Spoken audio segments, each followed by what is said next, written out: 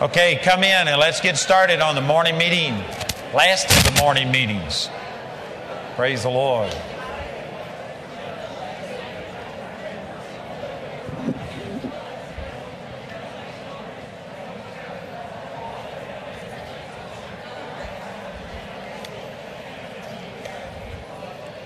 If we can get everybody to come in and take a seat, we'll get started.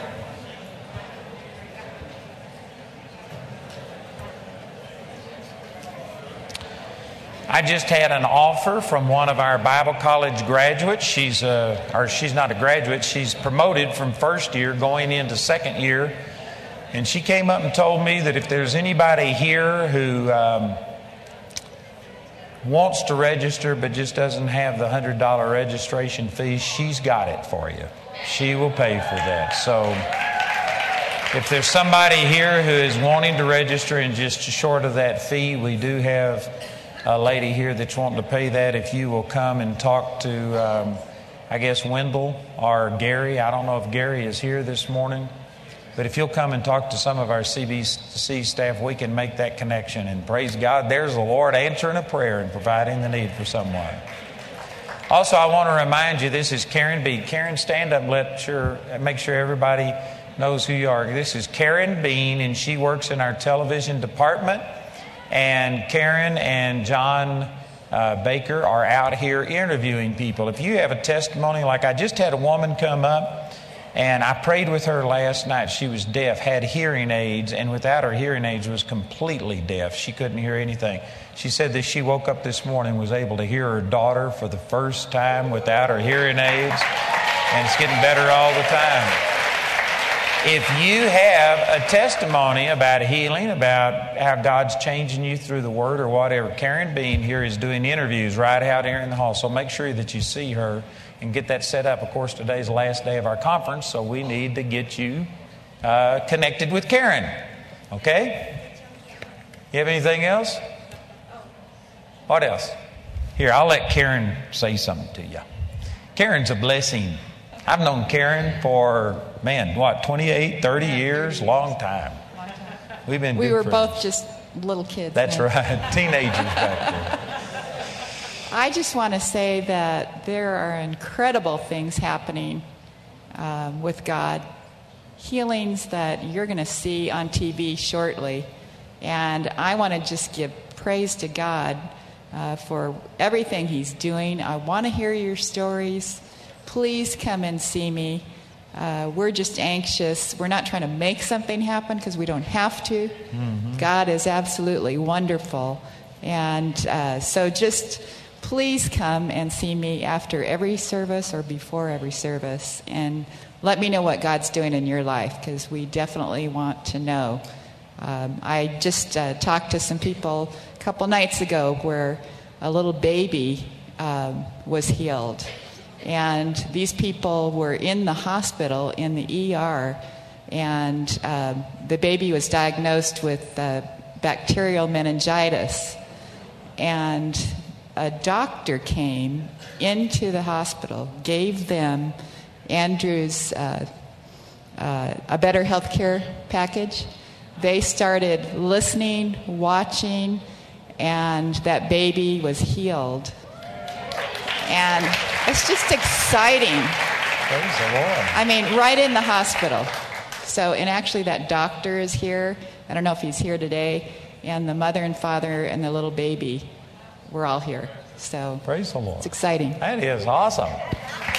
Yeah. I tell you, those testimonies really encourage people's faith.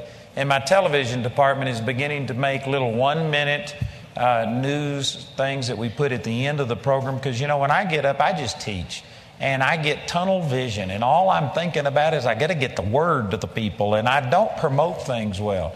So our television department is using these things and putting little 1-minute things on, and they put them on about our Bible schools and about our other offices, and it gives people a better impression of what's happening. And then my computer department is they are now putting 2 news articles per week on the website under a news section. And so they're really piling up. We now have, I couldn't tell you, but probably 40 or maybe 30 or 40 news items that are just different things that are happening around the world, people's testimonies, and good things happening, and it really is impacting people. We have around 25,000 visits per day to our website. And so we're getting a lot of response, and people are really being blessed by this. So we would love to have your testimony. All right, this morning I'm going to continue talking about the parable of the sower. I got started last night. Of course, I'll be finishing tonight, but I've got more to say than what I can say in one time, so I'm going to use this morning and just continue that. If there's anybody who wasn't here, I'm teaching on the parable of the sower sowing the seed. I'm using this Life for Today Gospels edition because we've got the 3 accounts of the Gospels of this one thing all here on one page. And it really helps to study these things, all of the materials in the Gospels said on this one subject. So it's easier than going to Matthew and then Mark chapter 4 and Luke chapter 8 and going back and forth and all of this. You have all of this here on one page. So anyway, last night we talked about the parable of the sower, Jesus saying that all of these things were hidden from people who would reject the conviction of the Holy Spirit. If they were just trying to figure it out with their heads, you can't do that. You got to have it through your heart. We talked about how that this is the key parable. If you can't understand this parable, you can't understand any of the parables. If you can understand this parable, it unlocks everything else, and it's really important. I talked about how the reason that he used the example of a seed is because all of life here on earth operates on this principle of a seed. That's how everything grows and reproduces, and it's something that is governed by law. You can't just pray over ground and make it produce. You've got to plant a seed. There are laws. Likewise, in the spiritual realm, if people would come to this concept that the kingdom doesn't just work because you're in need, and so you cry out to God, and God, if you love me, would you please heal me? Would you please save this person? That's not how it works. There are laws that govern how the power of God works. And the Word of God is the seed that you have to plant. Faith comes by hearing, hearing by the Word, Romans 10:17. The Word is health unto all of your flesh and life unto those that find it. Proverbs chapter 4, I believe it's verse 22. Psalms 107:20 says He sent His Word and healed them and delivered them of their destruction. It's the Word that is the seed. And people are wanting fruit from God without planting a seed. You would never do that in the natural realm, but in the spiritual realm, people don't have this same concept. They just think that if God loved me, why wouldn't He do this?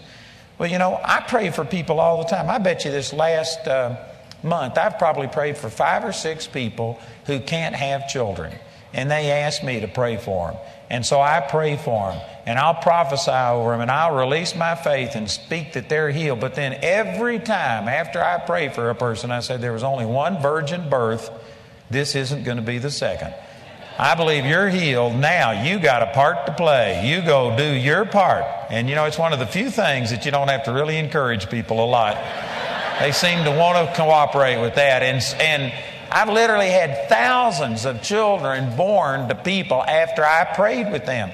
There was one woman in Ireland that I prayed with her, and I said, the next time I see you, you're going to be pregnant. And so we left town, and it was 1 year later we came back. And this woman had done a pregnancy test every month for a year and hadn't gotten pregnant. On the way to the meeting that night, she told her husband, you stop by the hospital, I'm going to get a pregnancy test. And she got a pregnancy test on the way to the meeting 1 year later, and she was pregnant. Because she said, I know that he said next time I see him, I'm going to be pregnant.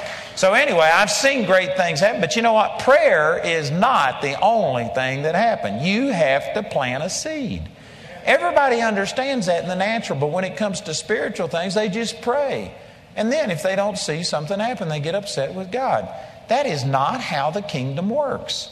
There are seeds in the Word that tell you that I wish above all things that you would be in health and prosper, even as your soul prospers. If you want to be healed, take that promise, that seed, and get it on the inside of you. And we're going to be talking about this today, things that come and try and steal the Word from you.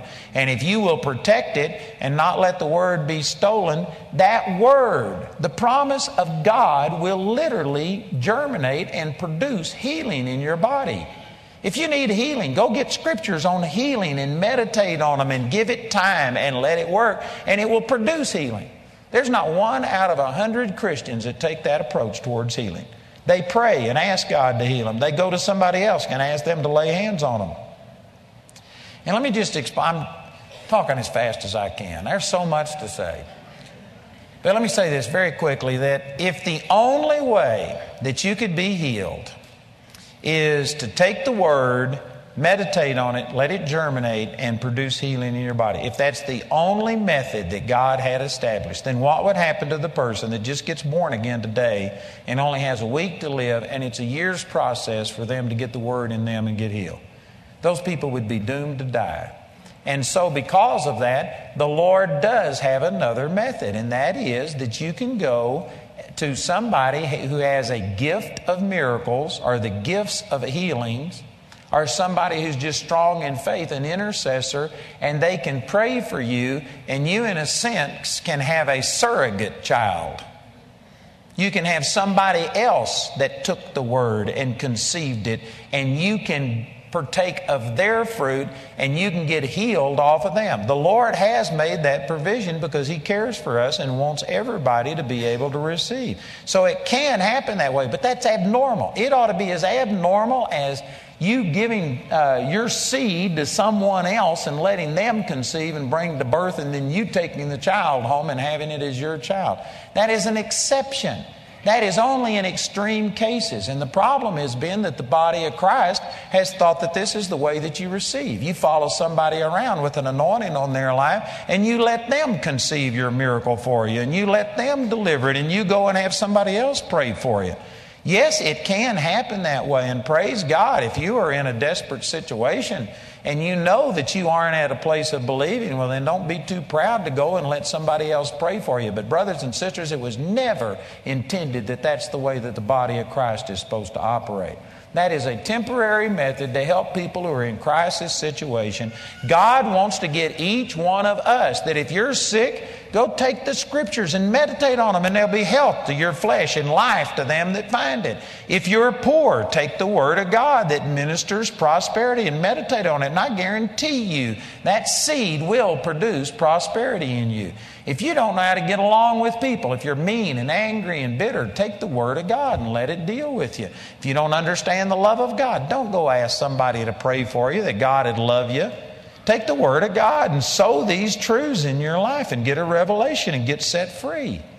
Man, this is so simple. You got to have somebody to help you to misunderstand that. And yet the body of Christ has had a lot of help misunderstanding this, and we basically are going around. We don't take any seed. I hope you don't take offense at this, but I'm just trying to make my point in a sense. We aren't having any intercourse with the Word of God. There isn't any seed being sown in our life, and then we wonder why we're barren and why nothing is producing. That's just silly. I'm telling you, this is how the kingdom works. It's like a seed. If you want tomatoes, plant a seed.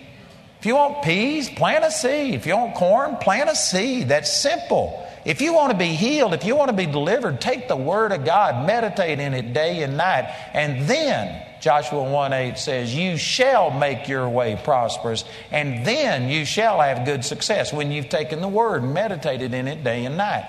Everybody's wanting to be prosperous, everybody's wanting to have good success, but very few people are wanting to take the Word of God and meditate in it day and night. They aren't planting the seed. Man, this is just simple. This is foundational stuff, and yet the average person does not operate this way.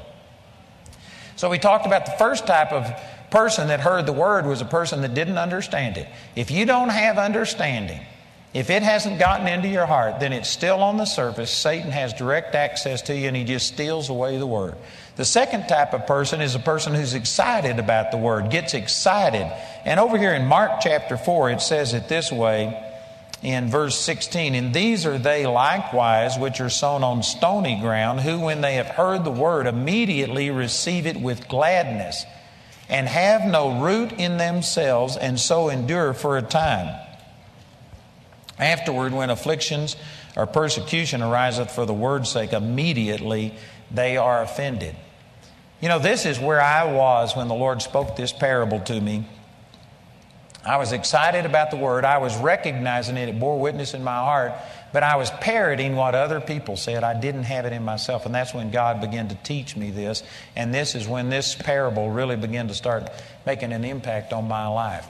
Let me just say this, that I have noticed when I minister, where the Scripture says, 1 Samuel 16:7, man looks on the outward appearance, but God looks on the heart. Our tendency as humans is to be more visible and carnal than we are spiritual and perceived with our hearts. And so lots of times ministers really want to see some kind of outward response. A lot of ministers encourage it. They'll sit there and say, amen, or oh me, and they'll get you to talking back to them. And you know what? I like that. I mean, it's kind of nice when I can tell that a person's enjoying it instead of mad at me. But I've learned this, that I've seen people that literally got so excited, they would bounce up and down and shout and yell. And you know what? That kind of feeds your flesh, and you like to see somebody who's excited. But I've learned over the years that most of the people, or many, don't know that I can say most, but many of the people who are so outwardly excited are about a mile wide and an inch deep. I have actually gotten to the point that sometimes when people are just looking at me and giving me one of these looks, it's really good because you know what they're thinking. They're processing this. They are letting it soak down on the inside. And I've gotten to where that really I just don't much care about the outward manifestation. It's the end results that I'm looking for. And I've come to realize that there's a lot of people get excited about the Word, but then they don't take it and get rooted in it. And it's only the people that take the Word until it gets rooted on the inside of them that are going to actually produce results. And so I've gotten to where really it's a matter of how deep the Word goes on the inside of you. It's not about your outward manifestation and things like this. And I also learned this in ministering. When I was really ministering in Pritchett, Colorado, and I started Bible studies in 6 states, I had different groups that I would minister in the same message every time, 6 times a week. And I did it so that I could keep all of these Bible study groups kind of growing at the same rate. And so I'd minister the same message. And it would tend to that as I ministered it 6 times, it would get stronger and better, and I'd be even better at ministering it. And so usually you'd see more results as the week went on. But I began to realize that sometimes I'd be preaching and one person would get healed and set free. Their life would be changed. They'd come up to me and say, I've never heard this. Man, they were just totally set free, and the person next to them falls asleep. And I began to realize that, you know what, there's no way that life and death can come out of one mouth at the same time. There's no way that I could be ministering really good and see one person set free and the next person just totally hate the thing and get up and walk out. And I began to realize it's not only the Word, it's the condition of people's hearts that determine how the Word works. And that's what this parable is all about. The Word is the same in every single situation. Did you know every person who's come to this conference this week has heard the exact same word? And yet there will be people like this lady who is struggling with deafness, and now her ears are open. She's still in the process, but she heard her daughter moving around and heard her voice for the first time in a long, long time. Did you know the same word went forth to every person in here, and yet there will be some people leave still with hearing problems? There will be some people that will be encouraged. They'll get direction for their life. There's other people that will leave without it. And there is no way that we are speaking different words to all of these people. It's not just the word that's the deal. It's the condition of the heart that determines how the word produces. And most people, don't even take this into account. They think, well, why isn't the word working for me? They blame the word. Well, I stood on this promise and it didn't work. There is no corruptible seed in the kingdom. It's all a condition of our heart, and you got to guard your heart. And so one of the things you got to do is get to a place to where you let this word take root on the inside of you. And notice in Mark's account, verse 17, it says they have no root in themselves and so endure but for a time. What this is picturing is, I don't know how many of you have done a lot with plants or trees or things, but a plant usually has anywhere from 2 to 3 times as much root below the ground as it does growth above the ground. You know, I learned this as a kid because I lived in Arlington, Texas, and we had 23 pecan trees in our yard. And these pecans would fall down, we'd pick them up, but always some would get hidden in the grass, and they would get down and they'd start putting down roots, and they'd grow. And it was my job to go pull up these little pecan trees so that we wouldn't just have solid trees in our yard. So that was my job. And being a typical kid, I didn't want to do that. And so I'd wait until they were tall enough that you could see them when my parents drove in the yard, or could see them from the house. And they'd be, a foot tall. And they'd say something. And I learned that if I waited until a pecan tree got a foot tall, it had 3 foot of root. And you could not pull them up. You had to go get a shovel and dig them up, and it was a pain. But if you got them when they were only that tall, you could pull them up because the roots weren't that big yet. But I learned through that there are more roots below the surface than there are above the surface. But see, most people, again, are wanting only the results, the fruit that the Word can produce, not realizing that for every inch of growth above the surface, visible results that you can see in your life, there has to be like 3 inches or more of growth below the surface where nobody's looking, where nobody's paying attention. Time that you're spending in the Word, just meditating in the Word of God.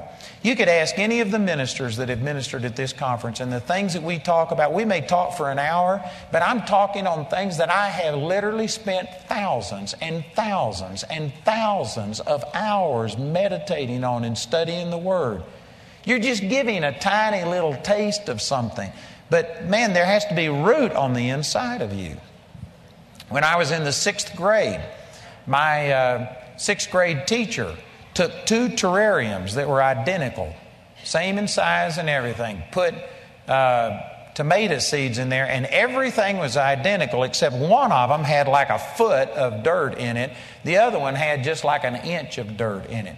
And then we watered it every day. We put them both in the same place. They got the same sun. It was the same temperature. Everything was identical.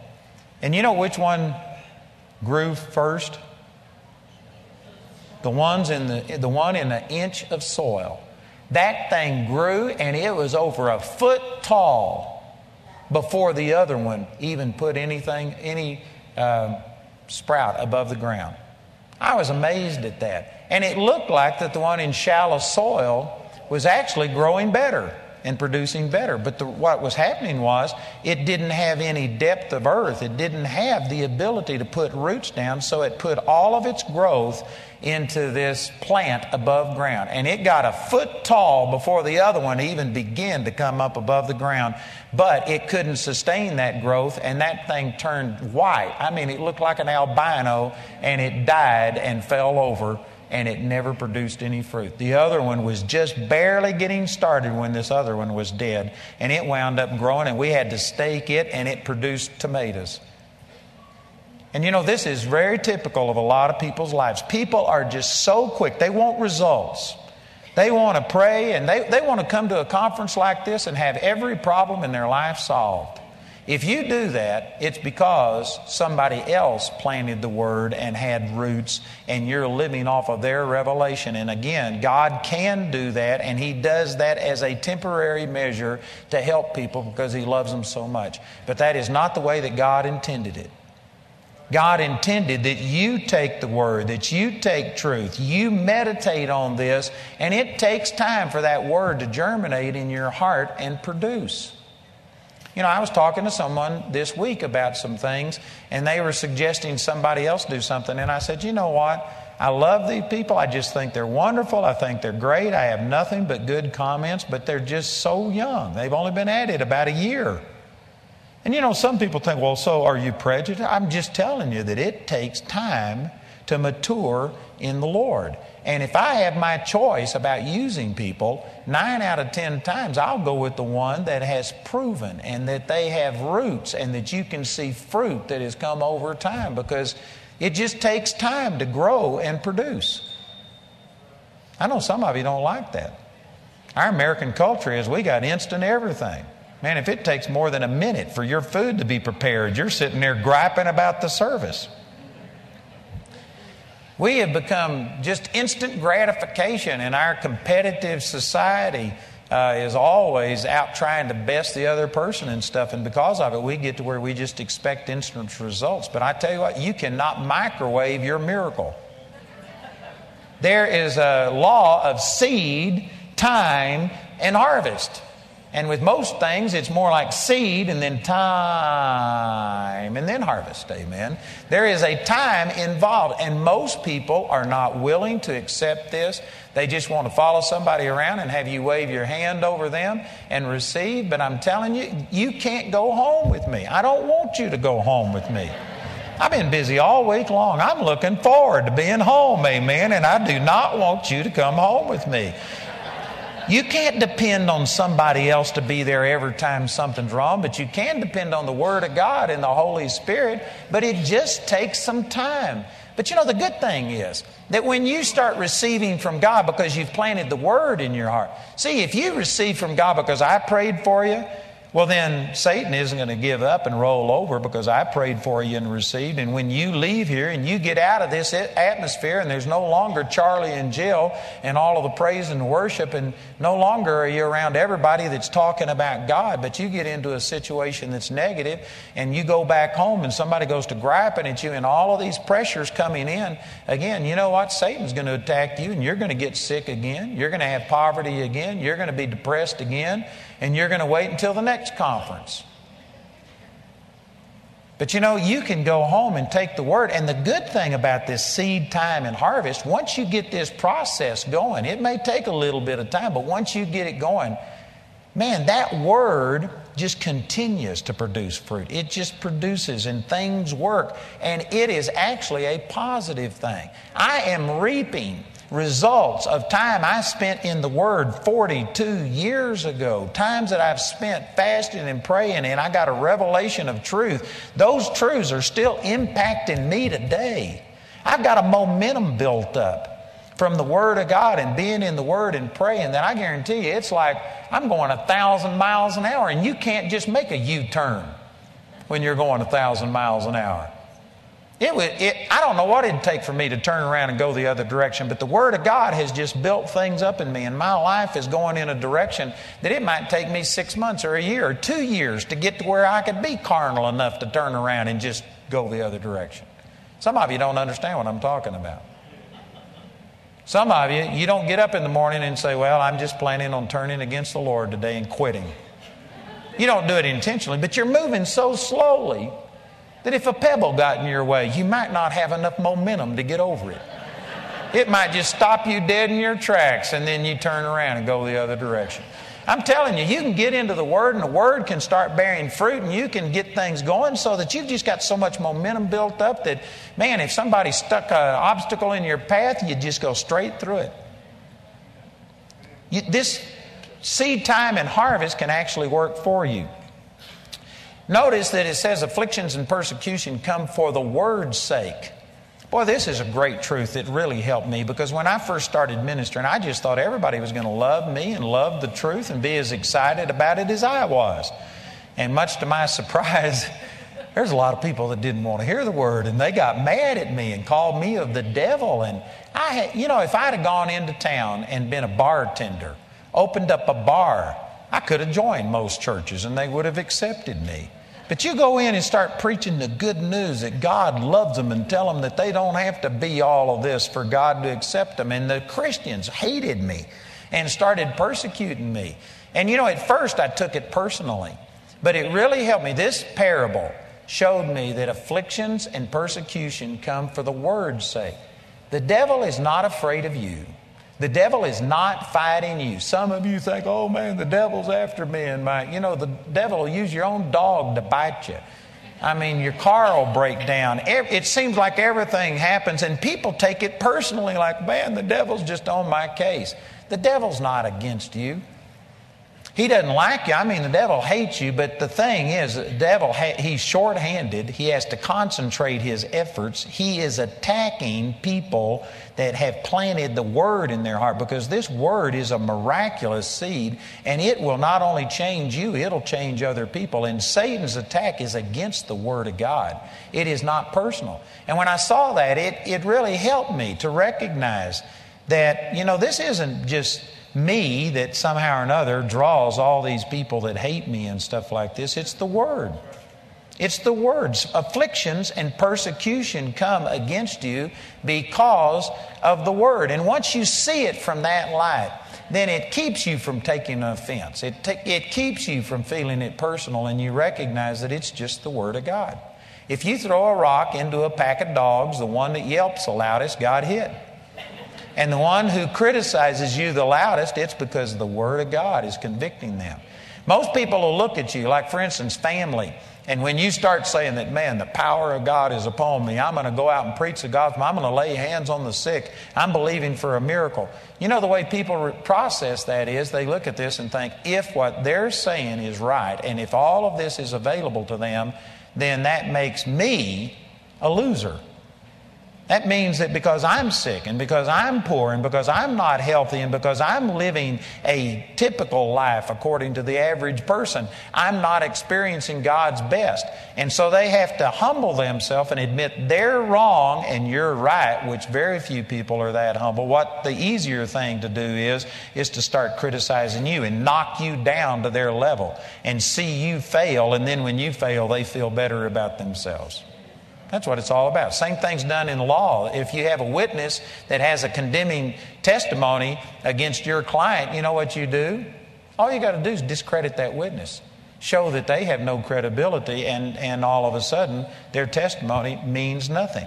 And so that's what persecution is. It's people coming out against you because what you are doing is convicting them. You're saying that there is a supernatural life available, and they're saying, no, there isn't. I don't want to change. And so they have to condemn you. And it's an attack to try and stop the Word of God. And it's orchestrated by the devil. You know, during this same time when Jamie and I first got really turned on to the Word, I was still in the Baptist church. I would take the Word back. I would preach. And I'd do good for a while. And then people would come out against me. And I'd begin to waver. And the man who was kind of like my mentor, the man who got me started, Joe Ney, I would go to his meetings. And I remember one time that I was really discouraged, and Joe called me out of the group. And he brought me up and he prophesied over me. And he says, I see a picture of you. You're like a runner on a track. And he said, you're running this race and you're leading the pack. He says, you're doing a good job. But the people in the grandstands are yelling at you and telling you that you're doing it all wrong. And he says, I see you getting off of the track and up into the grandstands and arguing with the spectators. And he says, even if you win the argument, you're going to lose the race. He says, forget the critics, stay on track. Man, that was a word from God for me that changed my life. And you know, that's exactly what affliction and persecution is doing, trying to steal the Word from you. And we want to justify ourselves, and we think this person is misunderstood. Oh, let me explain. If you look at the life of Jesus, Jesus would say things like, unless you eat my flesh and drink my blood, you have no life in you. And they thought he was talking of cannibalism, which he wasn't. They were carnal. They didn't have the spiritual perception to understand what he was talking about. So they misunderstood him. And Jesus just repeated it and says, I'm telling you, unless you eat my flesh and drink my blood. He didn't say, oh, I'm sorry. Please don't misunderstand. Let me explain. Man, he was just brutal. He depended on the Holy Spirit to reveal things to people. His disciples came to him another time and says, don't you know that the Pharisees were offended because you said these things? He said, leave them alone. He said, they're blind, leaders of the blind. And if the blind lead the blind, they'll both fall into the ditch. He says, every plant that my Father hasn't planted will be uprooted. He didn't seek to explain himself. Boy, he's so different than most ministers today that are so afraid they're going to say something that might offend someone. And they go out of their way to explain and to apologize and to do all of this stuff. I'm telling you that you cannot get up into the grandstands. We've had people write blogs against me. We got hundreds of blogs that I'm of the devil, doing all kinds of things. And, you know, I've had my staff come to me. One time they came to me and they started showing me and telling me about some of these blogs and some of the criticisms. And they said, do you want us to respond to this? And I told them that vision about arguing with the people in the grandstands. I said, no, I don't want any of my resources to go to defending myself. I'm just going to preach the gospel and let it go. But did you know that in about a month or so, they brought it up again? And they had devised a way that they could, I don't even remember what it was, but they had something that they could somehow or another comment on these and counter this and give an explanation and try and explain the things that I was being criticized over. And I told them, I said, look, we talked about this before. I do not want 1 minute of my staff's resources to go towards me defending myself and trying to justify things. That's getting up into the grandstands and arguing with the spectators. I said, man, God can take care of me. I said, I'm going to stay on track, and I don't want to divert any money towards doing stuff like that. I believe that that's the example that Jesus gave. And I tell you, it has really ministered to me. I just don't spend my time defending myself. And this is what this is saying is that, see, people, they get excited about the Word, but when you get excited about it, you just had a big target drawn on your back. Satan is going to send somebody across your path. The devil is going to send somebody to criticize you, and it'll often be family members. It'll be people that are close to you, and because you don't want to lose them, you love them, you're wanting them to receive this word that you're sharing. You know, if you aren't careful, you'll become offended when they start criticizing you. And that is the whole purpose of persecution, is to get you to where you aren't preaching the word anymore. You know, even if I justify myself and win the argument, the devil has really won, because I'm no longer preaching the word and sowing the seed. I'm out here defending myself. So even if I come out smelling like a rose, Satan won, because I'm no longer preaching the gospel. I'm spending my time on radio and television defending myself. That's not what God called me to do. You can't do that. You have to recognize that the Word of God is the target. Satan is not after you. He's trying to steal that Word from you, and you have to keep this Word in the midst and keep from being offended. Also, here's another great thing to learn out of this passage of Scripture is that afflictions and persecutions come to steal away the Word. We've got a large segment of the body of Christ today that is saying that God's the one that puts trials and tribulations in your life and causes you to be sick, and it's God that caused your business to fail to make you better. That is not true. These things are designed by the devil to steal the Word from you. They do not make you stronger in the Word. I could preach on that for an hour or two, but I just can't let that go without mentioning this, because there's a lot of people that because it's been taught that God is the author of our sicknesses and diseases, they open up their arms and they embrace problems thinking, oh God, thank you for sending me this problem because it's going to make me stronger. No, the design of problems is to steal the Word from you, to make you offended. To think, man, if this is what believing the Word does, I think I may quit believing the Word. When I first believed in healing, it says over in Hebrews chapter 10, I believe it's verse 35, but it's right there close. It says, after you believed, you endured a great fight of afflictions. Maybe 35 is the one that says you have need of confidence that after you've done the will of God, you might inherit the promises. But anyway, it's right there in Hebrews chapter 10. That after you were enlightened, you endured a great fight of afflictions. Satan is coming against you with everything he's got, trying to steal the Word. And like in my case, when I first started believing in healing, I had basically been well for years. I didn't get sick. I was only 18 years old and I was living pretty good. But man, the moment I started believing that it was God's will to heal, and I started a Bible study and I was preaching it, I got sick and stayed sick for 6 months.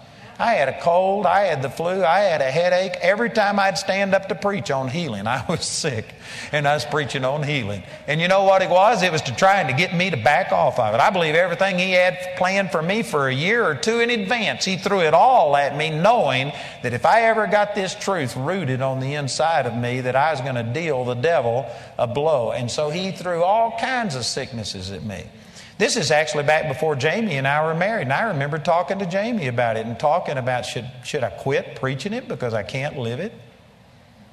And finally, I just came to a point that, you know what, it's the truth. And whether I can live it or not, I'm going to tell people what the Word says. And I just kept standing on the Word. And about that time is when I saw this break. And man, I have lived a supernatural, divine health for the last 40 years or so because I took that Word and got it rooted in my heart. But all of these things happen trying to steal the Word. And notice it says here that they are offended. You know, the dictionary defines offended as, well, I forgot the exact dictionary definition. I can't quote it. But it's just talking about that you don't reject it. It's just talking about that you no longer have the same confidence, the same excitement about it because it's costing you something. In my case, I'd go back and preach to people about God. We are the righteousness of God. And man, I'd have them counter me like, don't you understand that all our righteousness is like filthy rags? There is none righteous, no, not one. And they'd blast me with those scriptures. And you know what? I still believed what God had shown me, but I just lost my confidence because I didn't have the ability to answer. The Word wasn't rooted in me. And so I still would believe it, but I wouldn't speak it out because I knew I was going to be criticized. I knew people wouldn't understand, and it was making people hate me, and I began to back off of it. You know what that is? That's being offended. And if you get offended, it doesn't mean that you reject it and say, well, I no longer believe in this. You just lose your confidence in it. You quit mixing the Word with faith, and it'll quit working in your life. Boy, that is powerful. And this is where so many people are. You know, most of the body of Christ, I don't mean this in a negative way. I'm just trying to illustrate so that we can draw it out into the open and deal with it. But most of the body of Christ really is more codependent on people than they are God. Most of us cannot live without the approval of our mate, the approval of our children, the approval of our parents, the approval of our people at church, our circle of friends. And if you, standing on the Word of God, was to cost you a relationship, somebody begin to criticize you, if they make fun of you at work as being a fanatic, talk about you as a Bible thumper or, you know, whatever it is that they use, most people are so sensitive to the opinions of men and stuff that they would easily back off, be offended at the Word of God and let it keep from working in their life. Amen or oh me? Amen. It's true. That's where most people are. And the Scripture says, Proverbs 29, that the fear of man brings a snare. If you are afraid of people and their response, you'll never have the Word of God work in your life. Because all the devil's got plenty of people that are responsive to him.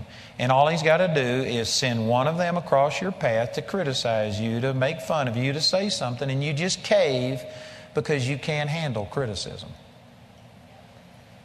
You know, God didn't make us for rejection. He created man for fellowship. And I believe that there is something on the inside of every single person that desires to be accepted. You would desire to be received and admired. If you like criticism, something's wrong with you. God didn't make people to like criticism.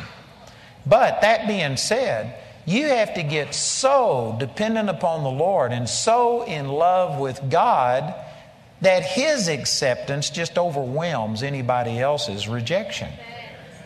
And most people do not have that vibrant of a relationship with God. If somebody was to criticize you, you'll go talk to God about what they said. And the whole time God will be saying, but I love you and I'm pleased with you and you're doing what I told you to do.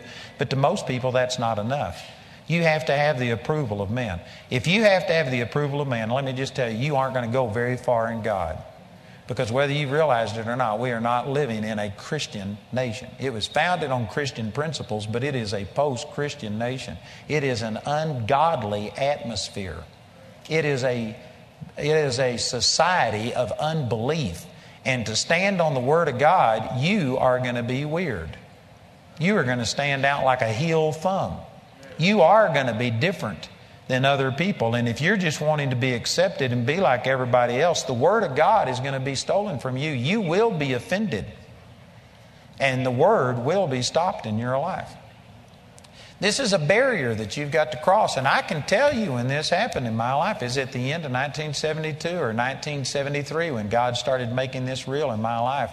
And I made a commitment that I was going to stand on the Word of God, and I didn't care if it cost me every person, every relationship, if it cost me anything, everything. It didn't matter. I would never compromise the Word of God. Romans 3:4, let God be true and every man a liar. And it's a decision that I've made, and I've had to make it 1,000 times since. Amen. You know what? We get criticism now. We get a lot of people against us. We get people calling in and telling me all the things that I'm wrong. And you know, it's amazing. Criticism seems to carry more weight than compliments. We had 28,000 calls in May. We had 25,000 visits a day to our website.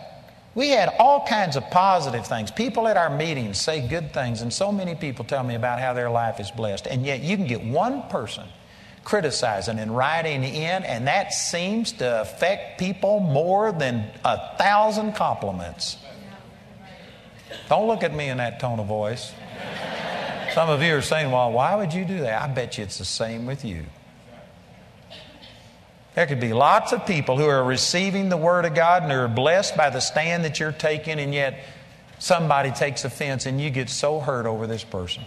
You know, I've just learned that if there are 1,000 people in a meeting, and if 999 are upset at me, I'll look at the one that's receiving and I'll preach to them. That's the way that you have to be. You know, I long to see every single person healed. I don't know that I've ever been in a meeting where I saw every person healed. But I believe it's God's will. And I don't understand why every person isn't healed. And you know what? There are times that sometimes I'll get to looking at the people that leave without manifesting a healing, and it'll begin to discourage me, and I'll forget the people whose deaf ears were open, the people who the little 6-year-old boy who had muscular dystrophy was running last night. And I'll forget the good things that are happening and look at the things that didn't happen, and because of that become discouraged and take offense, and the Word of God will be choked in my life. You can't do that. You've got to focus on the good things. You've got to reach a place that if you have a prayer line, and if you pray for somebody and if they fall over dead, just step over them and say, next. And I tell you, that's not easy to come by. It takes some effort to do that, but you've got to do it. You've got to focus on the positive. You've got to look at the ones that are receiving. You've got to look at the Lord, who's always, always pleased with you. And whether you do everything right or not, God loves you anyway. And I tell you, you've got to cross this barrier. If you don't, the Word of God will be stolen out of your life. Boy, this is powerful. I can't believe I'm out of time. But this is really important, and I feel that this is where the majority of the body of Christ is right here. Let me also say that I think that this parable is progressive steps. I don't think it's like we're all over the board and do different things. I think all of us start out to where our heart was hardened towards God and the Word of God didn't just penetrate us, and we have to get to a place to where we start seeking the Lord and open up our heart and let the Word penetrate. But then as soon as that happens, the next step is that you begin to start being offended by things, afflictions and persecutions come. And if you aren't rooted and grounded in the Word of God, then the same thing will happen. You'll bear no fruit. Even though you got closer, even though you were excited, the Word of God's not going to work in your life unless you let it take root. And then the third step, we let other things enter in and choke it. And I believe that they're progressive steps. And I can tell you, when the Lord started showing this to me back in about 1973, I was in that second step. And you know what? I believe I'm just now beginning to enter into that fourth type of ground. And I still deal with getting the things of this life and the cares of this life, trying to choke the Word of God. I'm still dealing with it. I'm in transition between that third and that fourth type of ground. And I don't think that you ever get over these things. But I tell you, this is important. If you can understand these principles and get this concept, it makes the Christian life super simple. Again, I refer to the fact I've got a teaching entitled Effortless Change. People look at change as being so hard. It's because you're trying to change by fasting and praying and twisting God's arm, and you're trying to get other people to have an all-night prayer meeting and make this happen and do this. If you would just take the Word and put it in your heart and not let anybody or anything talk you out of it, that Word would produce your miracle effortlessly. You know, an apple tree, you've never walked by an apple tree and heard it moan and groan and let out a scream and here's an apple. It's just the nature of that apple tree to produce apples. And you know what? If you would sow the Word in your heart, it is the nature of you to walk in absolute victory. But it isn't going to happen with a virgin birth or without planting a seed. But if you would plant the seed and nurture it, you just change. You can't help but change if you meditate in the Word day and night. And if you esteem the Word of God more than you esteem the opinions of other people. If you would just put God's Word in your life, I guarantee you it changes you. We see it in our school all the time. This is one of the reasons that we are so insistent trying to get people under the Word, because, man, to be in school 4 hours a day, 5 days a week for 2 or 3 years, I can't even begin to describe to you what that does, how much focus that puts on the Word of God. And it changes you. We see people come in one way and they leave another way. And many of them didn't plan on leaving another way. I remember this one kid that his mother sent him to our school, 17 years old. And he came because she paid for his tuition. She got him an apartment, all of the furniture and everything, and bought him a car if he would come to school for 6 months. So he came to get all of that stuff, and he told everybody, I am not staying. I'm here for 6 months, and I'm gone. Last thing he wanted to do was to go to Bible school. He was a nice kid. There was nothing wrong with him, but he just had zero desire to come to Bible school. But you know what? He sat under the Word 5 hours a day for 4 or 5 months, and at Christmas break, he went home to Chicago. He was never going to come back. He had already told us. And he got home, and he had had one of his friends killed in a drive-by shooting. The other kids were doing things, and he had changed, and he didn't even realize it. His whole attitude, his desires had changed. And he realized, man, I don't want to go back into this. And he came back to school and finished up 2 years of school. And he was changed without even wanting to change. I tell you what, the Word of God will change your life. It's effortless if you just plant the seed and let it have its perfect work. It's really this simple. It really is. It's not easy. The hardest thing you'll ever do is do this, but it's this simple. The Word of God has whatever miracle you need. Plant it in your heart. Don't let it be rooted out, and I guarantee you, you will see the change in your life. Isn't that good? You know, I'd like to ask our prayer ministers if they would to come up here, and we're going to offer prayer again. I know that there was a man that came to me this morning, had sugar diabetes, and asked if I'd pray for him, and he hasn't been at any of the other meetings. And I said, we're going to have prayer again this morning. So I know that we've been praying for people, but there may be some of you here that need prayer for whatever reason. If you would like prayer, I'd like to give you an invitation to come. If you don't know Jesus, or if you are born again, but if you don't have the baptism of the Holy Spirit and speak in tongues, you ought to come and let one of our prayer ministers pray for you. We don't want you to leave here without us helping you to receive from God. So if you need prayer, come forward right now. Let one of our prayer ministers pray for you. The rest of you, you're dismissed. Remember that we're going to be back at 6:45 tonight. We're going to start with some patriotic music. Excuse me? I can't hear you, Jamie. Praise God. So we'll be back at 6:45 tonight, and that'll be our last service this week. So God bless you. You're dismissed.